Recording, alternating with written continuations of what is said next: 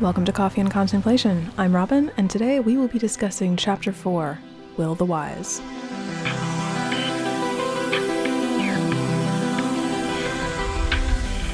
Today's coffee is Peet's Dark Roast, and nothing too fancy, but I am drinking it from my tumbler that has the Robin logo on it, Robin as in Boy Wonder from DC Comics.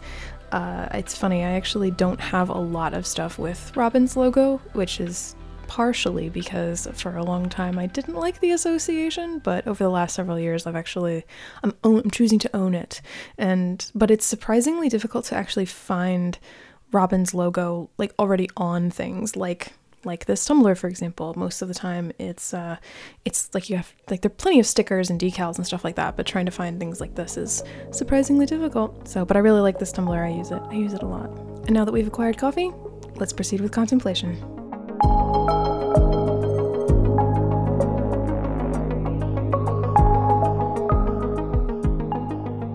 So this episode starts with a bang. Joyce's car roars onto the Hawkins Middle School property, doesn't bother to park in a traditional parking space, and she goes barreling into the school looking for Will, but runs into Dustin first. That's when Lucas runs in and says, "The field." I like the kind of the split up of that, the fact that Mike stayed with him. I mean, he says, I just found him like this, but Mike stayed there with him while Lucas went to go get the rest. Although it did kind of occur to me, why didn't they just use the walkie-talkies like they had been all of the previous episode? Maybe they were out of range, but considering how far away they got with their walkies in season 1, I don't see why that would be a problem here, but it doesn't really matter. I just thought it was kind of something, it was just something I noticed. Him bursting in through the door and going, "The field!" It works, you're caught up in the moment, you don't really think about it unless you're paying, I guess, close attention like this. The whole scene, though, is intercut with what's happening on the field with this 360 style shot where Will looks like he's having a seizure or some such,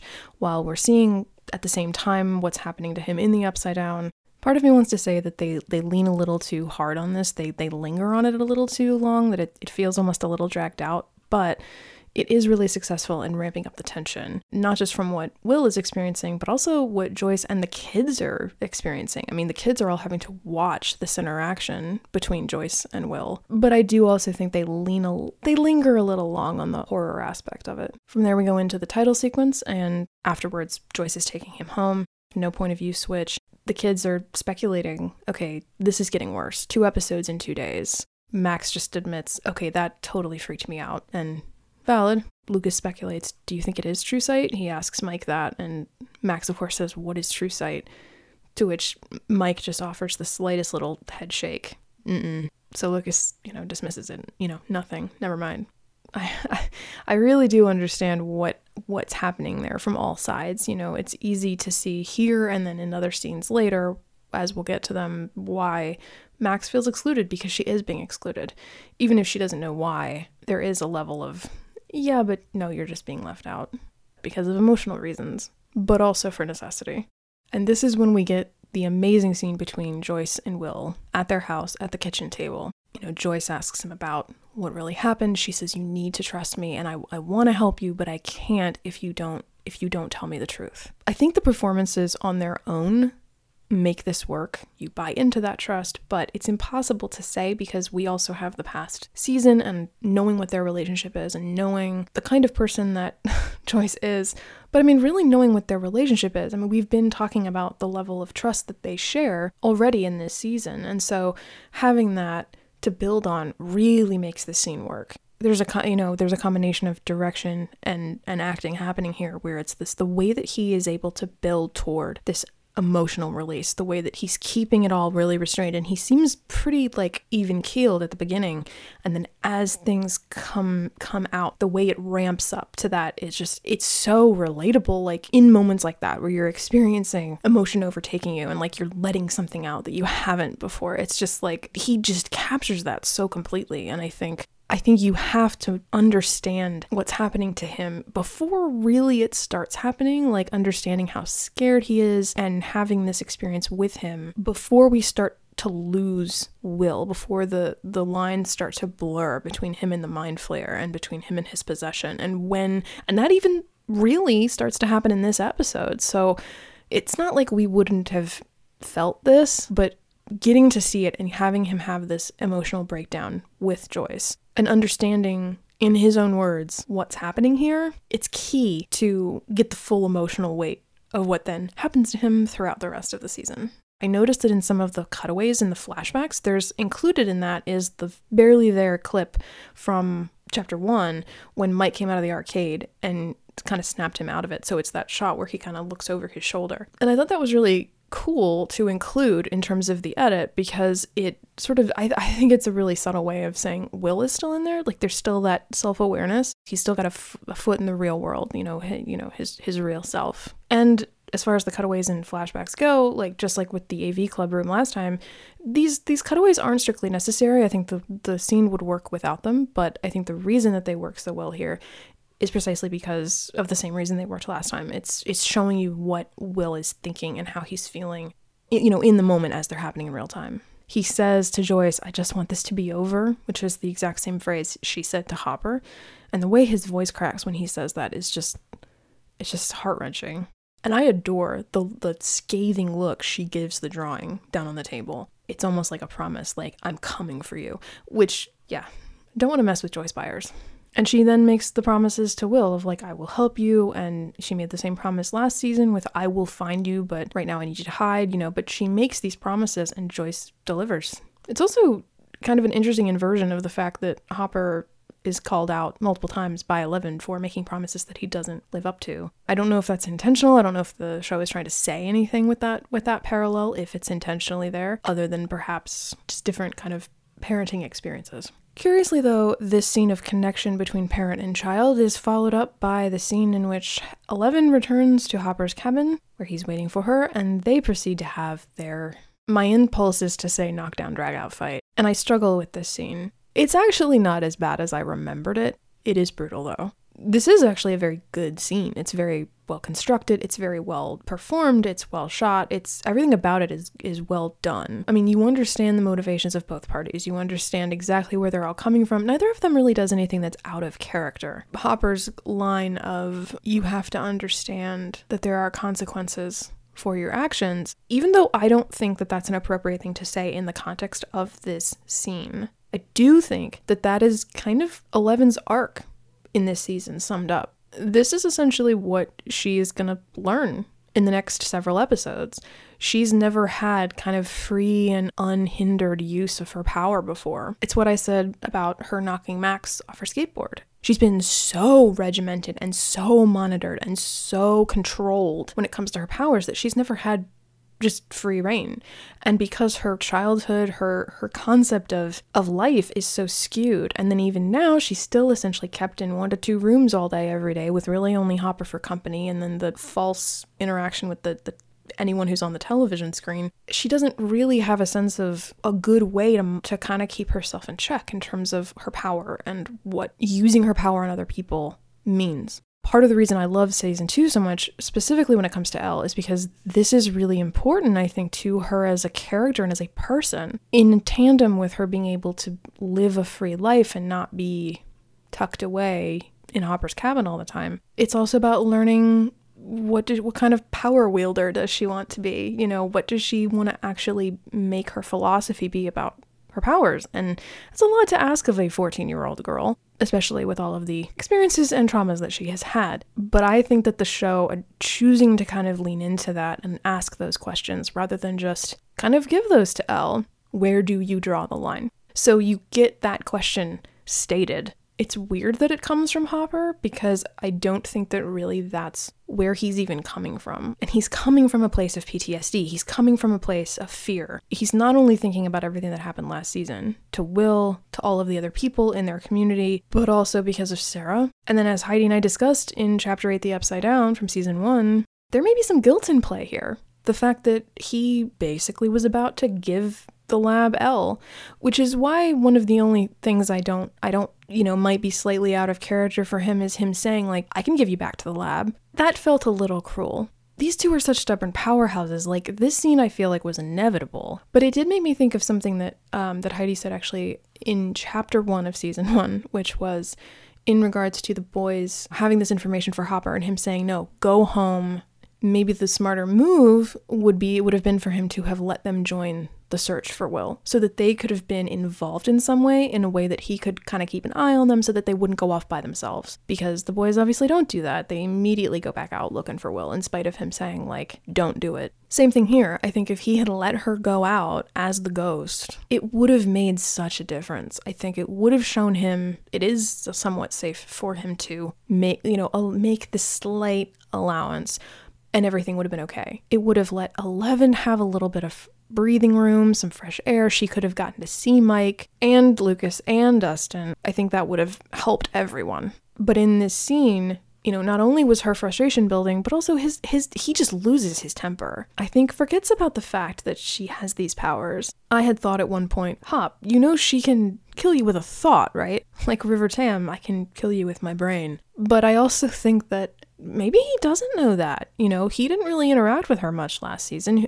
She has had to work over the course of the last year to improve her powers and practice with her powers.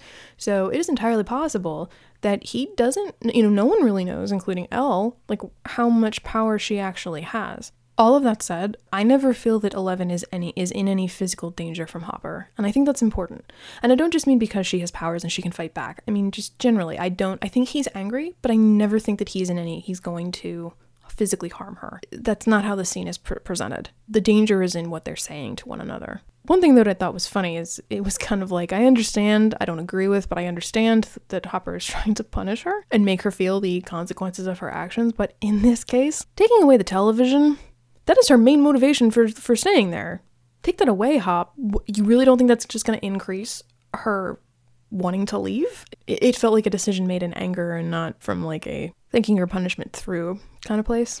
And it's significantly more than just, hey, teenager, I'm going to take your television away. No, it's more than that. It's the fact that that's your only window to the outside world. So of course she's going to react that way. I mean, technically she has her powers as well, but up until I think later in this episode, when she uses the radio to create the static, she kind of needs the TV for that too. On a less dramatic note, the next morning at the Wheelers' home is breakfast, and Nancy tells Karen, I'm going to go over to Stacy's and we're going to have a girls' night, and after which Nancy goes out and meets Jonathan in his car. She tells him, you don't have to do this, so we get the repetition of that statement again, and he says, would you stop saying that? Ironic, given that he's going to say it a little bit later. Joyce calls the police station several times looking for Hopper, but he's not there. Surprise, surprise. And Will comes out of his room and he still feels weird. He says, it's like I haven't quite woken up yet. I love that because it's such a good phrase. It's such a common phrase. I mean, I feel like I've said that before when I'm feeling groggy, but at the same time, knowing what we know with context, that's definitely not what's going on. He's definitely, it's almost like he's starting to recede, and I just thought that was really, really cool. Joyce takes his temperature, and it's very, very low. This is definitely a weird me problem, but I know what they're doing, but I can't help but think of the children's book, The Stranger, which I actually made a short film out of, because in that there's a mysterious stranger it's a children's book by Chris Van Allsburg, who also wrote and illustrated The Polar Express and Jumanji, amongst many, many, many others. And the stranger takes place on a farm, and there's a mysterious stranger who gets hurt, and so the family takes him in. And one of the mysterious things about him is that his temperature is very, very low, much like this. Like the doctor thinks his thermometer's broken in the story. So I think of that every time I see this scene.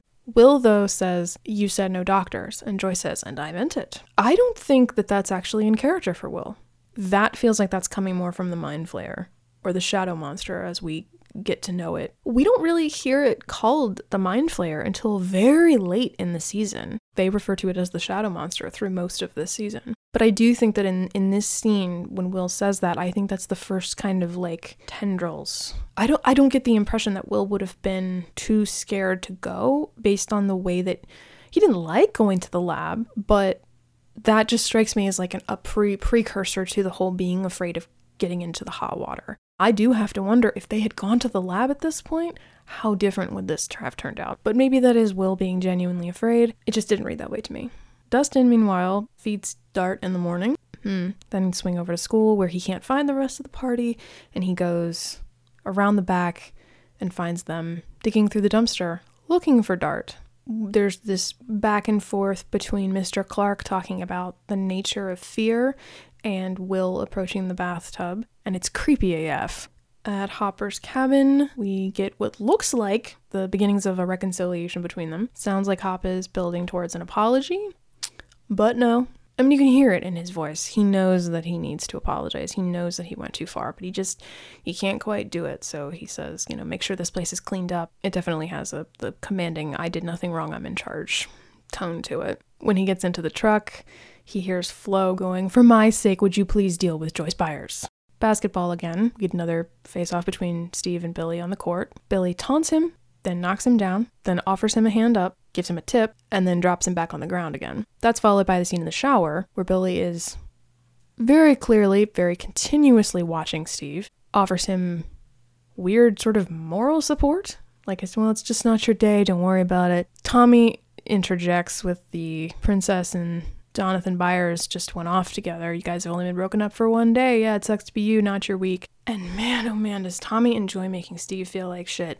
I stand by what I said last season. This is a character that, as far as I'm concerned, I don't think we saw him at all in season 3, but, talk about wanting consequences for actions. I hate him so much. And that's not to say that the actor's doing a terrible job, or I dislike the actor. He's fantastic because, again, man, oh man, do you hate this character. And that's the intention, that's the point. So, job well done. Billy continues to offer consolation of sorts. Pretty boy like you doesn't have anything to worry about. Plenty of bitches in the sea. As Steve is putting soap on his face and his hair, that's when Billy turns the water off, then walks away and says, "I'll be sure to leave you some." I don't know how to read this in any other way, other than Billy is 100% into Steve. That's not a judgment, it's not anything. It's just, I can't see it in any other context. I know that Dacre Montgomery has said that he did not play it with that in mind, that was not his intention, but I don't know how that's possible. I really don't. This combined with the scene in the car last episode with Max, I think I had speculated or just assumed that it had something to do with Billy's sexuality or the fact that his dad found out or something, and so they were like, well, we'll just pick up and move and that'll solve our problems, something like that. But they really careened so far away from that in season 3. At the park, Jonathan and Nancy wait for, theoretically, Mrs. Holland. It's curious, a lot of the stakes feel a lot lower when you know that they're actually intentionally waiting for the lab. Like with horror, the spy thriller is not one of my preferred genres, so to my knowledge, this is a really well-executed homage, I guess, to that genre, that this fits right in with that, the same way that a lot of their other horror moments are very exemplary of the horror genre, but I wouldn't know for sure. It works for me. And so they get to the car, engine won't start, and they are slowly but surely surrounded by Hawkins Lab undercover folks. Meanwhile, Hopper arrives at the Byers, which is now freezing. Hopper talks to Will and to Joyce. They try to work with Will to get the information about what's going on, what he means by he now just knows things. He has these intuitions, these feelings, these now memories. Considering that what he's talking about is essentially possession, this is really beautifully written. It's a surprisingly good way, I think, to depict what that might feel like. And I don't know if they're pulling from The Exorcist or any other demon possession storylines, but it really, really worked for me. And it's sad and it's scary and it's creepy all at the same time. And we get these flashes of the vines and the tunnels. And after seeing the drawing up on the wall of Will the Wise, Joyce thinks, what if you draw it? As these drawings start to fly, off the desk, that's when the phone is ringing, but Joyce doesn't pick up, neither does Hopper. But Mike is calling. When no one answers, he goes and says, we all need to meet in the AV club room. Party members only. Dustin and Lucas are kind of like, Mike, come on. And he says, no, non-negotiable. His tone is mean, especially at that age, being deliberately excluded. It sucks. It really sucks. So I actually stand kind of in awe of Max being able to be like, no, you know what? Fuck you guys. Later when she talks to Lucas. We'll come back to that later. When they go into the AV club room, Mike's whole demeanor changes. You get to see Mike being what he's really like, I think. We have this problem. Let's figure it out. I'm concerned for Will. He says to the other boys, Will didn't want me to tell anyone, which I think is a nice way to not make them feel left out in the moment. To say, he didn't want me to tell anyone, as opposed to don't tell the others, meaning them specifically. they react exactly the way we would expect. They're like, okay, well, can it hurt him? Is he in danger? They do. They're using D&D as the metaphor because, Mike says, but this isn't D&D, this is real life. But they're using that as the metaphor, at least as a place to start. But they both take it super seriously and they don't brush it off and they also don't get mad. Which I think is hugely important. They don't go, why didn't Will tell us this? They just start trying to solve the problem. On the one hand, I think that's efficiency of plot. Like they're trying to, they don't want to have to belabor this point, go through all those motions, so they just kind of skip it. But I also think as a result of that, it does really show their character that they're not even going to go there. They're not interested in it. It's just, okay, he's having a hard time. How do we help him out of this tough spot? It just continues to demonstrate what I like about these two guys so much, because they're, just the way that they are. Of course, this is tinged a little bit with the fact that Dustin is like, why do we have to find Art still? And Mike's then repetition of, because he's associated with the Upside Down. I mean, we're covering exactly the same territory we did last time. But now Dustin looks a little uncomfortable. As I don't think it's unfair to say that he probably should. Did I screw up? Now here's an odd sidebar, but it did occur to me on this rewatch how much of them not including Max about everything, particularly the stuff about Will. I mean, I know that the majority of that is because they've been told not to, that there is the level of danger that it involves, that everyone who knows about it then is part of, etc., etc., etc. But I also kind of wonder if there's a little bit of like Will's history and his experience. It's like how much of it is just simply not theirs to tell. It's his experience. For them to give her that information, especially without Will there. If I was in Lucas's position as an adult and I had someone like in my community who was trying to ask me about that, I think my reaction might be like, look, if this is something you're really interested in knowing from a place of concern about this other person, if you're really genuinely concerned and want to help, because he's sensitive about, Lucas does say he's sensitive about it, understandably. If we were talking about something more real world, like, if it was kidnapping, because that's probably what Max is thinking, the consequences of you knowing this are very widespread. And maybe he just point blank doesn't want people to know about it. So I think that might be a factor of like, it's not really our secret to tell. And there's a level of like their own autonomy involved. And it is delicate and it is cumbersome and it is a lot of shades of gray and it's very complex and it's not a simple you're in or you're out kind of thing. But to sum up, I just really appreciate the characterization with the way that the other two boys between, Dustin and Lucas respond, and how, at least as far as they are concerned, maybe not so much with Mike, their choice to keep things separate from Max, I think makes a lot of sense. And I like that you can see them struggling with that and them feeling conflicted by following Mike's lead. Even though I think both of them, even Dustin's kind of, Mike, come on, reaction could be even consider, it could, you could argue that that's actually in response to the way that he treats Max, not even so much about not letting her in. Mike plans to go over to the Byers after school for more information while they continue to look for Dart, and meanwhile, over at Hopper's cabin, Eleven is cleaning up, as she was instructed to do, although she does try to make the TV work on her own, which I thought was cute and totally understandable. She finds the trapdoor in the floor, and underneath she finds a bunch of boxes, one of which says Hawkins Lab, so she pulls it out and starts looking through it. Over at the lab, Nancy gets a little restless in the waiting room, the interrogation room that we've seen before, or at least one like it, and she decides to yell at the cameras, which prompts Owens to come in, and I don't know if he was waiting for her to say something or if it just the timing happened to be perfect, but he kind of goes, okay, let me take you on a walk, and off they go. I know that on the Hawkins report, they talked about how the likelihood of Jonathan and Nancy being able to sneak in the tape recorder is pretty unlikely, because they at least found it very hard to believe that the lab guys wouldn't have checked them for things like weapons, if nothing else. And especially if they are so hyper concerned about secrecy. I think it's one of those things where like they probably just didn't address it and hoped no one would think about it. And I find it doesn't bother me, but it is something that I did have to admit, like, yeah, having heard them say that, I can't unsee it or unthink it. But again, I don't really care. They go on this tour. Owens takes them down and explains that they are fully aware that there were mistakes that were made, but ultimately secrecy is the most important thing here. What if the Soviets get it? What if one of our enemies gets it? Which I think is hilarious given the fact that essentially is the whole impetus for season 3. And so they get a look at the gate. on this rewatch, I found that I was surprised how, up until this point, I've always been totally on Nancy's side, 100%. They killed Barb, they completely screwed Will over, and the rest of the buyers, Jonathan and Joyce. So, yes, as she says later, burn the lab to the ground.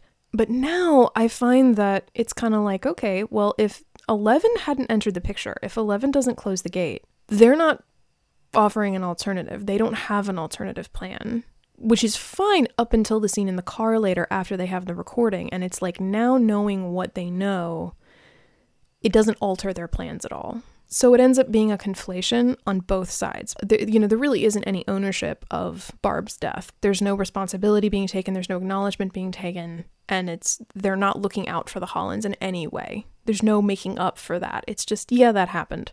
And so Owens has skipped, and really the whole lab has jumped to the fixing the problem. So going back to the whole 6 farms worth of crops got destroyed in one night from the vines, from the tunnels. This is something that they're not really taking care of it. But if they leave, burning the lab to the ground, that's not really a solution because the gate is still there. And as far as I know, Jonathan and Nancy don't have any idea about how to close it. So it's very convenient that these different groups come together at the end so that they can close the gate. Because if not, I don't know that just that burning the lab to the ground at that point really would have been in everyone's best interest. Like, I still completely get where Nancy's coming from, and I do think justice for Barb, justice for the Hollands, but it's unfortunate that you have these two extremes working at the same time, because I do think that in spite of the mistakes that Owens is talking about, I do think that they are trying to do what they can to fix this, because we're seeing how dangerous it is and what's happening to Will and what's happening to these farms. So yeah, it was a surprising kind of turn of my own perspective on this, how just destroying it and kicking them out completely,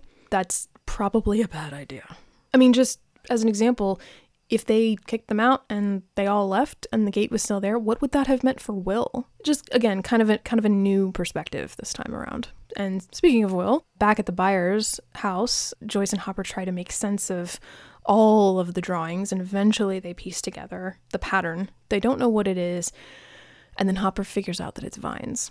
Massive, massive props to the production design and the art department on this one, because that is I mean, maybe it's deceptive in how it looks on screen, but that's a lot of drawings, and trying to keep that many individual pieces of paper straight. I mean, there must have been some kind of code or system that they put in place, but just, yeah, mad props. Like, I mean, literally, like, just super duper big, huge shout out to that team. So the production designer is still Chris Trujillo. The art direction was by Sean Brennan, and set decoration was Jess Royal.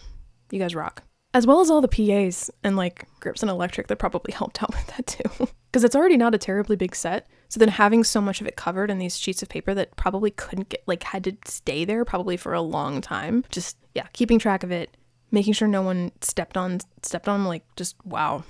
This is where we get the scene between Lucas and Max outside of Hawkins Middle at the end of the day. And I have a lot of respect for the way she stands up for herself here. It felt really cool to see her have that confidence, even though she's not exactly enjoying it. This is not a fun moment for her. So there's a little bit of like wish fulfillment happening here, at least on my part, which is also, you know, as far as she's concerned about like you're giving me mixed signals. It's like they had a moment in the gym and then all of that's gone.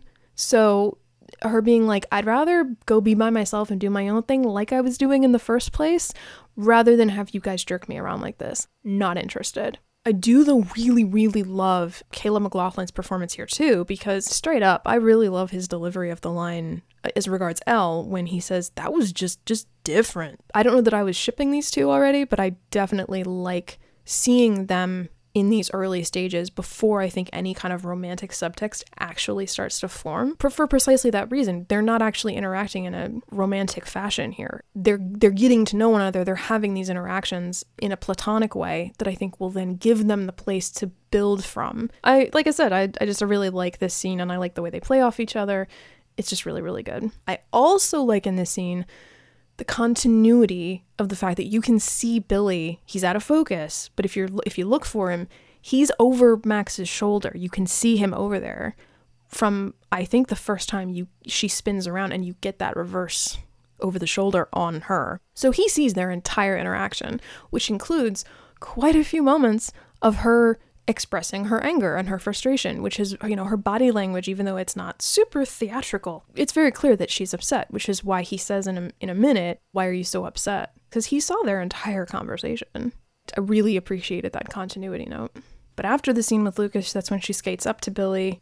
The music does a lot of heavy lifting right here. It turns into, it's a combination of tracks. Most of this is the track Photos in the Woods from the first season soundtrack by Kyle Dixon and Michael Stein. And then the end of the scene is it shifts into a track called The Growing by the Haxon Cloak, or Bobby Krilic, I think is how you pronounce his name. It's a really effective use of music in this moment, because you can feel the sinister nature of what Billy is about before he says a word. Really sets the mood, which is kind of a pretty strong pivot from what we just saw between Max and Lucas. So Billy lights up a cigarette in the car and doesn't take off right away. Starts asking her about what that conversation was and was he bothering you, and tells her that you're a piece of shit, but we're family now, so I'm stuck looking after you. He's not doing this because he has any interest in Max as a person. It's because of Neil, and because Neil has tasked him with this, and he's afraid of Neil. And so knowing that gives the scene extra context. It doesn't change any of his behavior, though. I don't think I'm saying anything new. I don't think it's a hot take for me to say that this interaction is pretty awful. She starts to add a snarky reply when he grabs her hand and just leans in. And the way that he uses his physicality to invade her space and to also just constant eye contact. He doesn't need the Mind Flayer to make him evil. We have this otherworldly story with monsters from another dimension, and we have demonic possession, essentially, and we have this girl with powers, and we have this sci-fi lab experimentation stuff. But then also you have this guy. This is the second of 2 scenes, so far, of him and Max in a car, and it's legitimately terrifying. Domineering, volatile, racist. This is something that exists in the real world, and I think that people often forget about this scene and scenes like it from season 2. When we get to season 3, the interest behind Billy's character shifts, and I think that moments like this are glossed over, and they want us to forget that these moments happened. Because, to be brutally honest, there's no acknowledgement of these moments. These moments are never... He never has to account for these. There's never any acknowledgement in season 3 of the fact that he's racist. That never gets addressed. The only kind of comeuppance that Billy gets is Max standing up for herself and threatening him and saying, "I'm done being intimidated by you." And he agrees to leave her alone. That's very different than him actually he is not held accountable for moments like this. And it's sort of a thing of like, well, if they weren't interested in doing that work and doing that exploration and really having some of these conversations, which I fully think that the show would have been capable of doing based on the way that this season and season 1 were written, then they should never have gone here in the first place. That's actually an area that I really am very dissatisfied with Stranger Things as a whole. I think they could have done so much better, and that's why the disappointment is so strong. Hopper drives out to one of the fields, the rotting fields, and starts digging. That's mostly where we get that second track, The Growing. Also, seeing Hopper right on the heels of that scene with Billy and Max, I have to say that that's another thing that I'm really bummed about. I mean, talk about character interactions. The way that Hopper faces off with Elle, I would have loved to have seen an interaction between Hopper and Billy. What would that have looked like? Would love to have seen Hopper just put Billy in his place, or I don't know, kind of do what he did for Jonathan in season 1, kind of be like, hey, do you need a father figure? But in the way that he didn't do, you can talk to me, son, as Heidi described it with Jonathan. He found a way to communicate. That would have been cool. I think that could have been neat, and we won't get that opportunity. But speaking of Elle, we cut back over to the cabin where she's looking through the files, and she sees the name Terry Ives and the name Jane Ives. And she sees the picture of Brenner. It says Papa. And then this is when she uses the radio to tap into her powers to try to find Terry Ives. In the astral plane, we see Terry Ives is doing the word loop, which we didn't get in season 1. But that's interrupted when she opens her eyes and sees Elle. They make eye contact, and she says Jane, and as 11 makes contact, Terry disappears, Elle starts crying out for her, and back in the real world, she's just sobbing. I mean, it's been said so many times by now, but yeah, Millie Bobby Brown is so good. Just how much more emotional turmoil can this child go through? Mike goes to the Byers' house as planned, and when Joyce won't let him in, he says, "This is about the shadow monster, isn't it?" So now those two parties have sort of linked. And over at the lab, Nancy and Jonathan are escorted off the property, or at least to their car, which now works. After they've driven away, Nancy gets the tape recorder out. And this is when Jonathan says to her, their very common exchange of, "Are you sure you want to do this?" That's when she says, "Let's burn the lab. I want to burn that lab to the ground." Speaking of things burning to the ground, Dustin gets home and he goes to check in on Dart, but finds that the cage is broken and he sees the skin in there. Then he hears it roar, peeks over his chair, and sees that Muse has met a very unfortunate end at the hands of Dart, who has the face of a Demogorgon. And they really lay it on thick with the fact that you see Mrs. Henderson, putting food in Muse's food bowl when Dustin gets there. It's like, ugh. Needless to say, Heidi's not a fan of this, and neither am I, come to that. I will never forget the feeling, though, on that first watch of realizing what was happening, along with Dustin, really, but that feeling of recognition of like when Dart turns around and the face, that unmistakable face of the Demogorgon, those petals opening and all those teeth. I figured something was up with Dart, but I certainly had not predicted this. I had not seen it coming. Maybe other people did. I certainly didn't. I mean, like I said, I got the sense that something foreboding was happening, but it was definitely a now what moment. Like, I think I was scared for Dustin's safety, actually, because if Dart attacked Muse, who's to say it's a Demogorgon? Who's to say it's a Demodog, but we don't know that. We didn't know that at that point. But what if he went after Dustin? So much happening in that one moment. The full weight of this mistake, you want to talk about mistakes, hitting Dustin in this moment of like, yeah, you done fucked up this time. And the music here is the track Possessed from the OST, which is actually kind of an ironic title, given that Will is the one being possessed, but it's the perfect music track for it. I also, in my memory, always think that this is the last shot. Like, I always think that Dart turns around, it screeches with the petals open, and that's where the episode ends. But it doesn't end there. We get one last bit, and that's we go back to Hopper, still digging in the field, breaks through the gummy-like surface, and he's able to get a hole, and he drops into to this underground passage. It makes perfect sense for Hopper to do this, but it's also like, dude, what are you doing? Like, why aren't you calling for backup? Why aren't you telling Callahan and Powell where you are?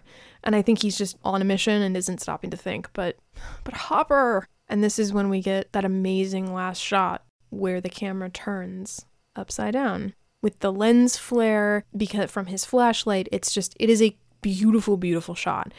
Not just aesthetically, which it is. It's gorgeous to look at. It's just a beautiful visual. But it also the meaning and layering that it adds. I don't know what the actual factual, textual, canon explanation for what the tunnels are, like in terms of, are they actually upside down? Like, do you go through into the upside down when you go into these tunnels? Or is it like in our world, but it's a passage to the upside down? I kind of like personally headcanon that it's sort of a crossover. It's almost like kind of a limbo. It's sort of both where the two overlap. If that's the case, I kind of feel like that's what this shot is communicating to us, that Hopper is kind of in the upside down now. And also just kind of from a sort of a metaphorical, like not connecting to the upside down as a place, but just the idea that like everything is shifting, everything's turning upside down, because this is very different from what you saw last year. So everything is shifting, everything is turning upside down. Perfect place to end this episode. Although there is a sound effect right when it cuts to black, and it's this like, it almost sounds like a really big like grandfather or like even like bell tower kind of clock chime. I don't understand the meaning of that, the significance of that. Like, is it a time's up kind of thing? But on what exactly? I don't know. It doesn't sound casual. It sounds like it's there for a reason, but I don't know what that reason is. So, but given the fact that I just spent so much time complimenting this shot and also mentioned the continuity note with the cinematography, seeing Billy over Max's shoulder in the earlier scene and a couple of other things throughout, I really like the visual style of this episode. And I think it's important just to note that the director of photography on this episode was Todd Campbell, as opposed to Tim Ives and any of the other cinematographers that they've had. Because this episode really does feel like Stranger Things. You know, visually it has the right style, it fits in with all the others, but it also kind of has a bit of a unique panache in its own right. So just wanted to give him a shout out. And then there's no music over the closing credits. It's just ambient sound atmosphere, which is surprisingly ominous because it's like we're not going away. We're still there with Hopper, I guess, to some degree. It's a really, really cool, like, everything just kind of stopped. So what an episode. I feel like I say that a lot, but I like the way in which some of the stakes escalated, but some of them didn't. I'm getting to the point now, though, where I know that the stuff between Steve and Dustin is coming, but I'm eager to start getting there. And in terms of final thoughts for the episode, though, I really don't have a lot more to add, apart from what I've already said, although I think this episode, if I was doing a thematic reading for Stranger Things for these episodes, the way that they do on, say, the Harry Potter and the Sacred Text podcast, which I'm a big fan of, I think probably what I would go for here would be perspective. I think this episode really does this kind of amazing job of like really forcing you to look at these different perspectives, and there's no one's perspective in this episode that I don't understand. Everyone's perspective is very clear and understandable and motivated. I don't agree with all of the perspectives, but I also agree with a lot of them because understanding a lot of those perspectives gives you reason to kind of have a little bit of empathy and like understanding that kind of crosses over more than just basic comprehension. Billy, for example, nah, there's no agreement there. It's frustrating in a good way with the Mike-Max relationship because you know what Mike is going through. You know that he's not really that guy. He's not really that kid.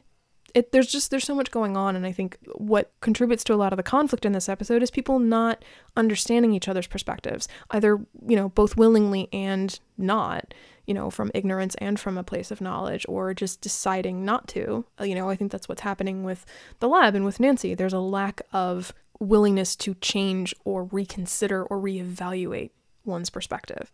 This is an episode that I don't tend to rewatch that often. I don't think of it a lot when I think of Stranger Things episodes, even in season 2. But looking at it closely, I was surprised at how much there was to analyze and dissect, and in a really good way. So really enjoyed this one. I said it last time, I'm going to say it again. I continue to be impressed. Just about halfway through-ish. We have an odd number of episodes this season, so I can't really say where exactly the half point is, but I think we're close. But all in all, looking forward to Chapter 5, Dig Dug. And with that said, that's going to conclude our contemplations on Chapter 4, Will the Wise. If you've got comments, questions, thoughts, join the conversation. You can find Coffee and Contemplation on Facebook, Instagram, and TikTok, and all of those links will be in the show notes. And also, if you're enjoying what you're hearing, consider leaving us a review. You can find Coffee and Contemplation on Spotify, Stitcher, Apple Podcasts, anywhere podcasts are sold for free. Thanks again for listening, and until next time, over and out.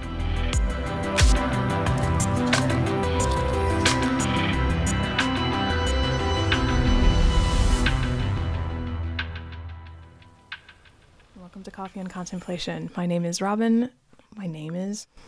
Oh wait, I don't have my Tumblr. Shoot, what did I do with my Robin Tumblr? Where is it? Did I take it downstairs? Alright. Okay. But yeah. Can't wait to get to Chapter 5, Dig Dug.